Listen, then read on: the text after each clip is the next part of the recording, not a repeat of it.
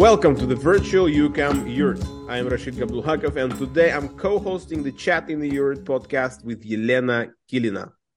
Thank you, Rashid. And together we will keep you company with a conversation on Europe, Central Asia developments as part of the EUCAM program of the Center for European Security Studies in the Netherlands.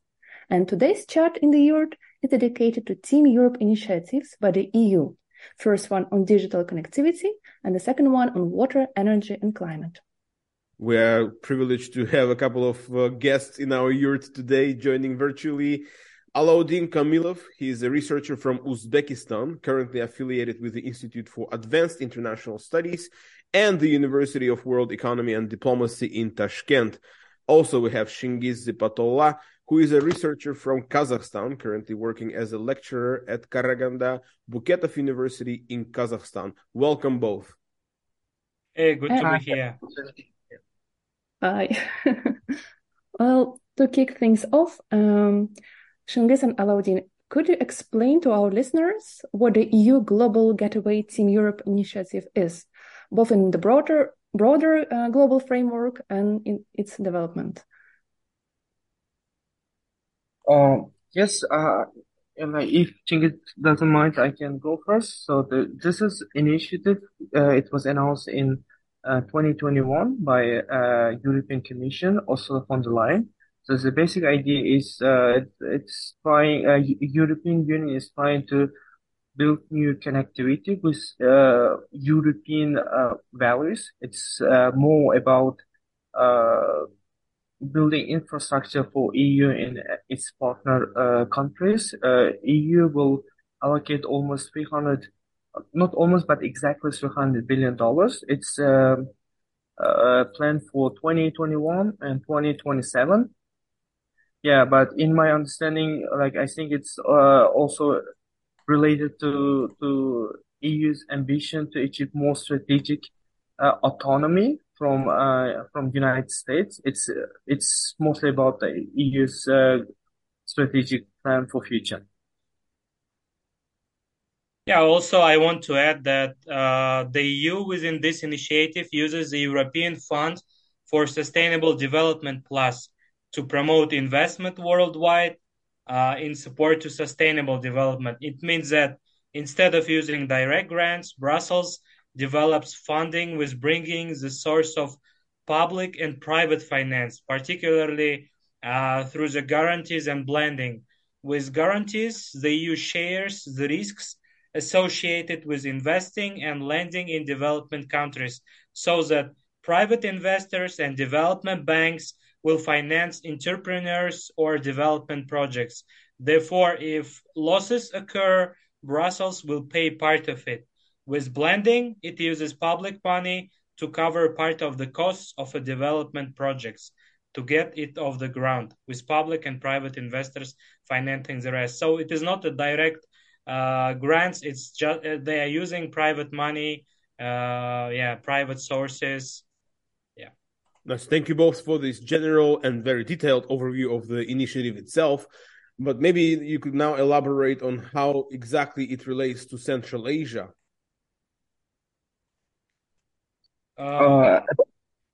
Chinggis, please go ahead. In November 2022, during the European Union Central Asian Connectivity Conference for Sustainable Development in Samarkand, the EU launched a new global gateway, flagship Team Europe initiative on water, energy and climate and digital connectivity. The given initiative is unique because previously, during the UN strategies, Brussels tried to encompass broad areas of cooperation, such as human rights, democratization, education, economic development, and many, many other spheres. And these strategies were criticized for being too universal. Probably, therefore, the EU launched its new Team Europe program initiative, which should contribute and supplement the EU 2019 strategy on Central Asia. And at EUCAM, Alaudin and I tried to analyze the risks of this initiative and suggested our views or recommendations or guidelines to overcome these risks. Alaudin focused on digital connectivity, while I focused on water, energy, and climate. All right. Well, now, Alaudin, could you please briefly outline the plans concerning EU development cooperation on digital connectivity in Central Asia? Yeah, sure. I think in case of Chinese, EU is very active because EU is considered the biggest donor in Central Asia, but digital connectivity is quite new sphere for Europe, not in the world, but also in Central Asia. So, connectivity plan, it consists of two parts. The first part is infrastructure building part. So EU is planning to build Earth stations with internet exchange points and clean data centers in Central Asia, more specifically in Kazakhstan, Kyrgyzstan, Turkmenistan, and Uzbekistan. Not Turkmenistan. Turkmenistan is not included yet, but I don't know why, but only 4 countries. A second part is related more about soft digital connectivity. It's mostly about capacity building. So he is trying to invest in Central Asia to reform, for example, in telecommunications, in cybersecurity, privacy, and personal data protection, which is in line also EU's digital diplomacy program. Something to further investigate, of course, concerning Turkmenistan, because statistics are very difficult to find in the country as far as how many people actually have access to the internet even. And all we have are these, anecdotal stories and rumors, right? That is probably 12 to 17%. And then, of course, the type of connection you receive is also quite questionable, given that about 90% of the internet itself is blocked in Turkmenistan, right? So you only have access to a fraction of what's available to the world. But Alaudin, how does this all then live, I guess, next to some of the other initiatives? For instance, Russia is now launching this digital decolonization, right? It's an anti-EU, anti-US kind of campaign. And do you see that many different global actors, let's say Russia, EU, US, and China, might now be offering these kinds of digital solutions for Central Asian governments? And if so, how do these governments then maneuver and navigate through these different types of offers in the digital domain? I think this is a very interesting question because lots of people focus on BRI, but BRI has also another kind of project which is called Digital Silk Road Project, which was announced in 2015. So if we analyze Central Asian markets, like all Chinese products dominate in almost like everywhere, not only softwares, but the computers, routers, but also like they use mostly Chinese programs. And this one is because Chinese is offering very cheap products and services without any substantial conditions, which is ideal for countries in the region. And at the same time, but there is lots of speculations about Chinese products. Recent studies show that they are vulnerable for financial trap or like more like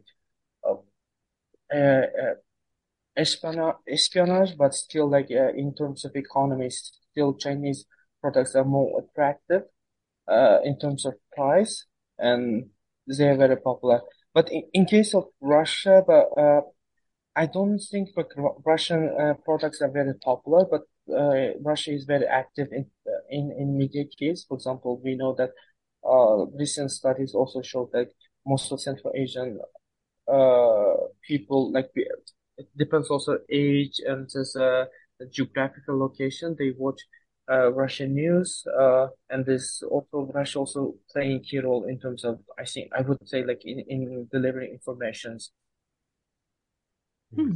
Well, thank you for Alaudin for this input, especially in comparison between Russia and China. Shinghis, now I have a question for you. Could you please provide a brief overview of the plans concerning EU development cooperation on water, energy, and climate change? Yeah, if in the case of Aladdin, it's kind of clear about digital connectivity. In the case of water, energy, and climate, it is so broad areas for cooperation. And Team Europe aims to contribute to managing water and energy resources sustainably and address environmental challenges. The EU also wants to develop transboundary water governance, contributing to the International Fund for Saving the Aral Sea and supporting infrastructural projects within water supply, sanitation, water management, hydropower. The Team Europe also wants to contribute to develop regional power market and transition to green economy in Central Asia. So we could see that there are a lot of different spheres, a lot of different areas, and in my opinion, it's so broad areas for cooperation. And for these purposes, the European Commission, the European Investment Bank, and the European Bank for Reconstruction and Development allocated 700 million euros. But it is kind of doubtful if Brussels can focus on these three broad areas with its modest revenues, because it's too ambitious. And there are so many, if in Central Asia, actually, water, energy, and climate issues are a real threat that can undermine the situation in Central Asia overall. And in this perspective, Team Europe initiative is too ambitious in context of water, energy, and climate. And to follow up on this, what are the potential obstacles surrounding these efforts? Because I think I've read in your paper that you mentioned something about, well, that EU has to be very strict in applying this measure, that there are some, let's say, cultural ways of handling business in Central Asia that might affect the implementation. Could you please elaborate on that? Yeah, of course. I mean, we have a different attitude, in terms of business. And of course, we have high level of corruption in Central Asia. We have nepotism. We have elites which benefit from today's contemporary situation when we are dependent on raw materials. That's why all of these factors could be a barrier for the European Union for developing this initiative in Central Asia.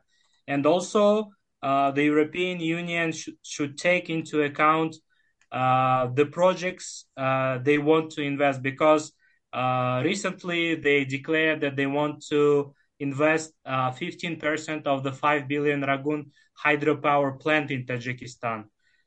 If finalized, the dam could stop repeated and prolonged energy blackouts in Tajikistan and provide clean energy to downstream countries.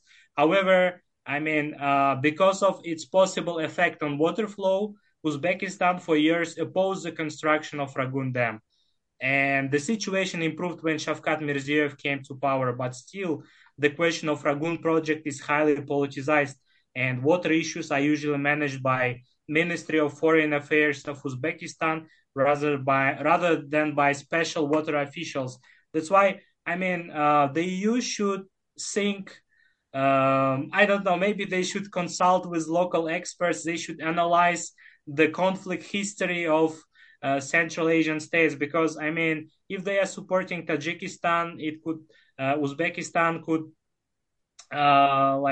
it's not so good for Uzbekistan. And we also know that Tajikistan and Kyrgyzstan, they have also long-lasting conflict history on border issues and etc., etc.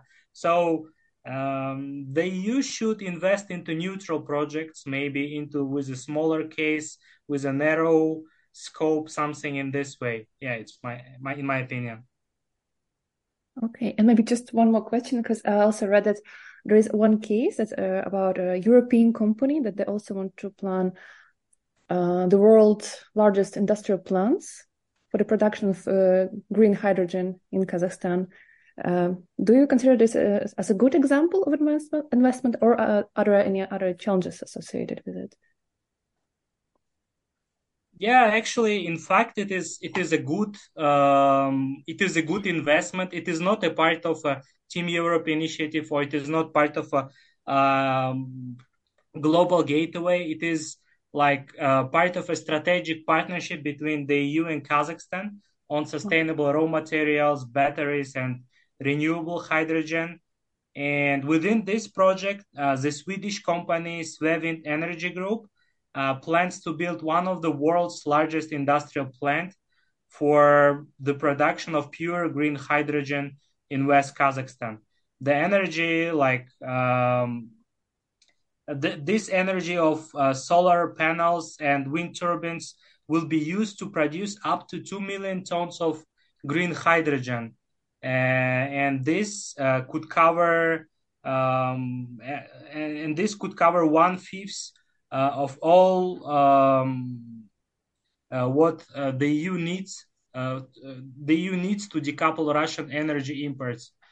And yeah, this is a kind of big project. It's kind of ambitious, and they want to start it in 2030. But there are also a lot of questions how they want to transport all of this. I mean, green ammonia or all of this green hydrogen to European Union. Because on the one hand, we have Russia, which always tries to put political pressure on Central Asian states, and in my opinion, it is a good project, but there are also a lot of barriers. And in the one day, like I don't know, like Russian president or Chinese president will talk with Tokayev and can ask him, okay, can you please slow down this project or something in this manner? Like, yeah, it is good initiative, at least. Nice. Thank you, Shingis. And maybe Alauddin, now to shift gears to you. What about the challenges in the digital domain? Could you outline a few? Yeah, sure. I think the first challenge might be the access to market, because China is, as I said, like it's biggest player in this market. So like almost all softwares, mostly technologies are Chinese technologies, and they're quite cheaper. But what's positive about this initiative is that Europe is focusing on its competitive advantage. For example, we can say, for example, cybersecurity, green data centers, for example, privacy and personal data protection, where EU is considered a global leader. So at the same time, EU is trying to provide more secure, reliable internet connection throughout Central Asia, because studies show that if they will increase 1% internet, like it might play positive role in export, and increase 4% the export in Central Asia. In terms of however, that we should also keep in mind that when EU invests, it also comes with certain rules, because we all know that EU is normative power. So, but EU doesn't have any coordination or specific plans when it comes to projects, which might bring negative consequences. For example, in 1990s, when this all post-Soviet countries, they announced that they will transition to market economy, they were adopting some rules, but they adopted rules partially and selectively. That's why their reforms didn't bring the expected results in Central Asia and elsewhere. So this time also, like if they adopt these norms selectively, although if this EU fails to coordinate this program, this might also bring some reverse effect that we don't know. Sometimes it might look like digital nationalism, or more in extreme cases, it might look like digital authoritarianism. So these are challenges, these are questions a lot of people are asking these days, who are concerned about this digitalization, digital transformation in Central Asia. I was just wondering, would then, considering these obstacles, considering this possible limitation of implementing these initiatives, what do you think the EU should prioritize in its contribution to the both initiatives, one in digital transformation, one in water and energy matters, because what's more realistic? Digitalization is kind of future. It's not just about just connectivity. Digitalization is more about, it's in a broader sense. It's also like a new like area for geopolitical ambitions to get access for Central Asia in this competition. So all this big powers are playing this factor, especially after the pandemic. So EU is focusing in this area, but like EU is considered still like a benign actor, and it has lots of competitive advantage. I would say like EU should focus on this its competitive advantages. At the same time, it should act fast and work out this coordination plan. For example, plan was announced last year, but we don't know still. We don't have any idea.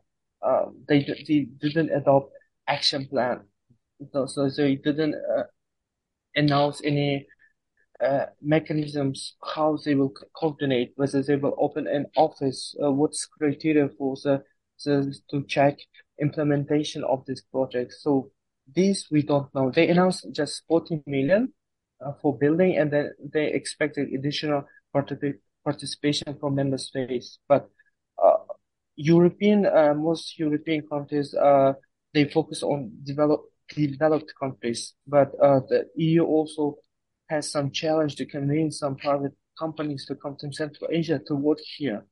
But if like EU will do that, then we might expect to increase investment in Central Asia. But as I said, like according to recent studies, like one estimate, that a digital Chinese digital Silk Road project estimated like $79 billion in 2018. Like it's not just Central Asia. I understand like all over the world, but normally China tries to implement certain projects. They usually experiment it in Central Asia. If it's successful, they will spread all over the world, because as you know, like in 2013, China announced a Belt and Road initiative in Kazakhstan. So they are also focusing on Central Asia. And then if it's successful, they also like spreading to more developing part global south, like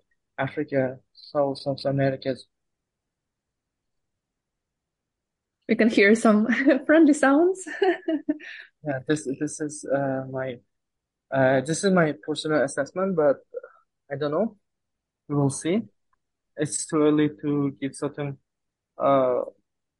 analysis of this, because we don't know exactly. EU just announced, but they didn't come up with specific action plans. That's why lots of international organizations, I mean think tanks, criticize EU that it wasn't able to come up with certain plans.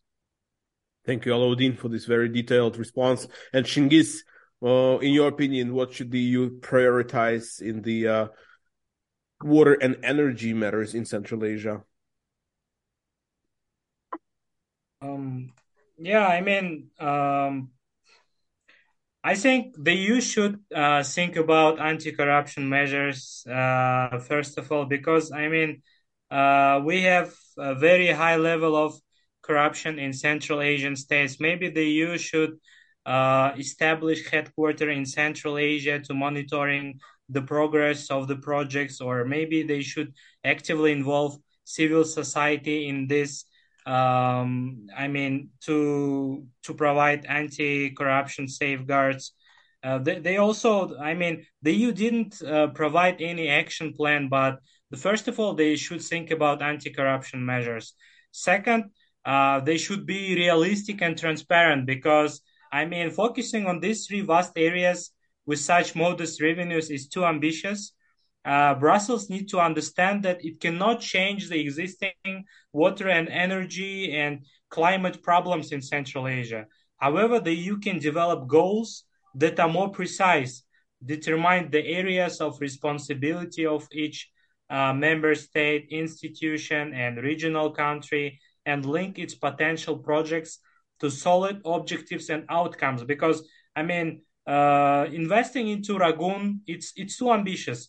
And also, I mean, the EU wants to contribute to the RLC basin. This is a kind of badness actually, because in the 1960s it was the world fourth largest inland water body, but it's now almost dry due to like massive irrigated agriculture during the Soviet period. And since the independent Central Asia achieved little to fight this desiccation, and the EU wants to contribute to International Fund of Saving the RLC through the increased capacity building for staff and financial support for key events. So it is hard to believe that one of these countless efforts will succeed, like to restore the RLC. And that's why they should be realistic. They should focus on the smaller projects, maybe like on the wind or solar energy, maybe not as big as like which they want to build in the Western Kazakhstan.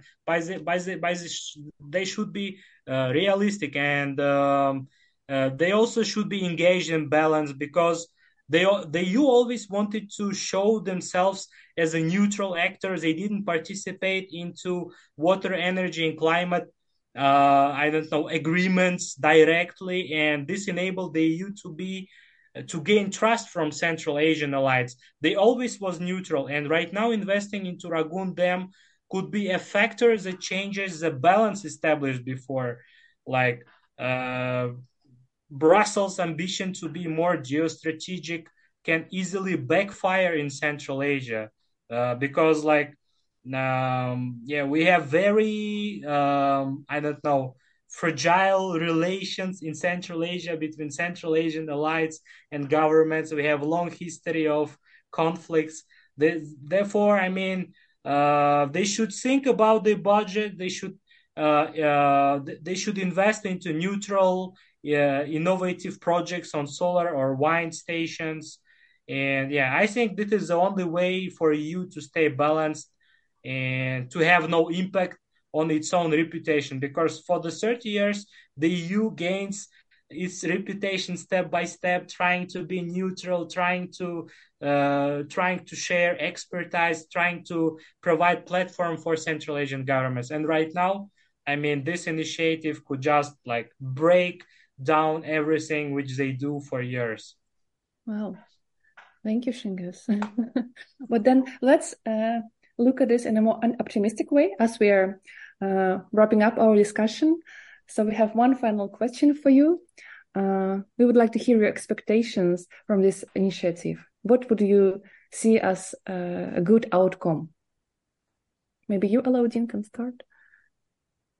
Oh, about expectations. And outcomes. Actually, a lot about, for example, so I like I'm sure like all Uzbekistani people would love.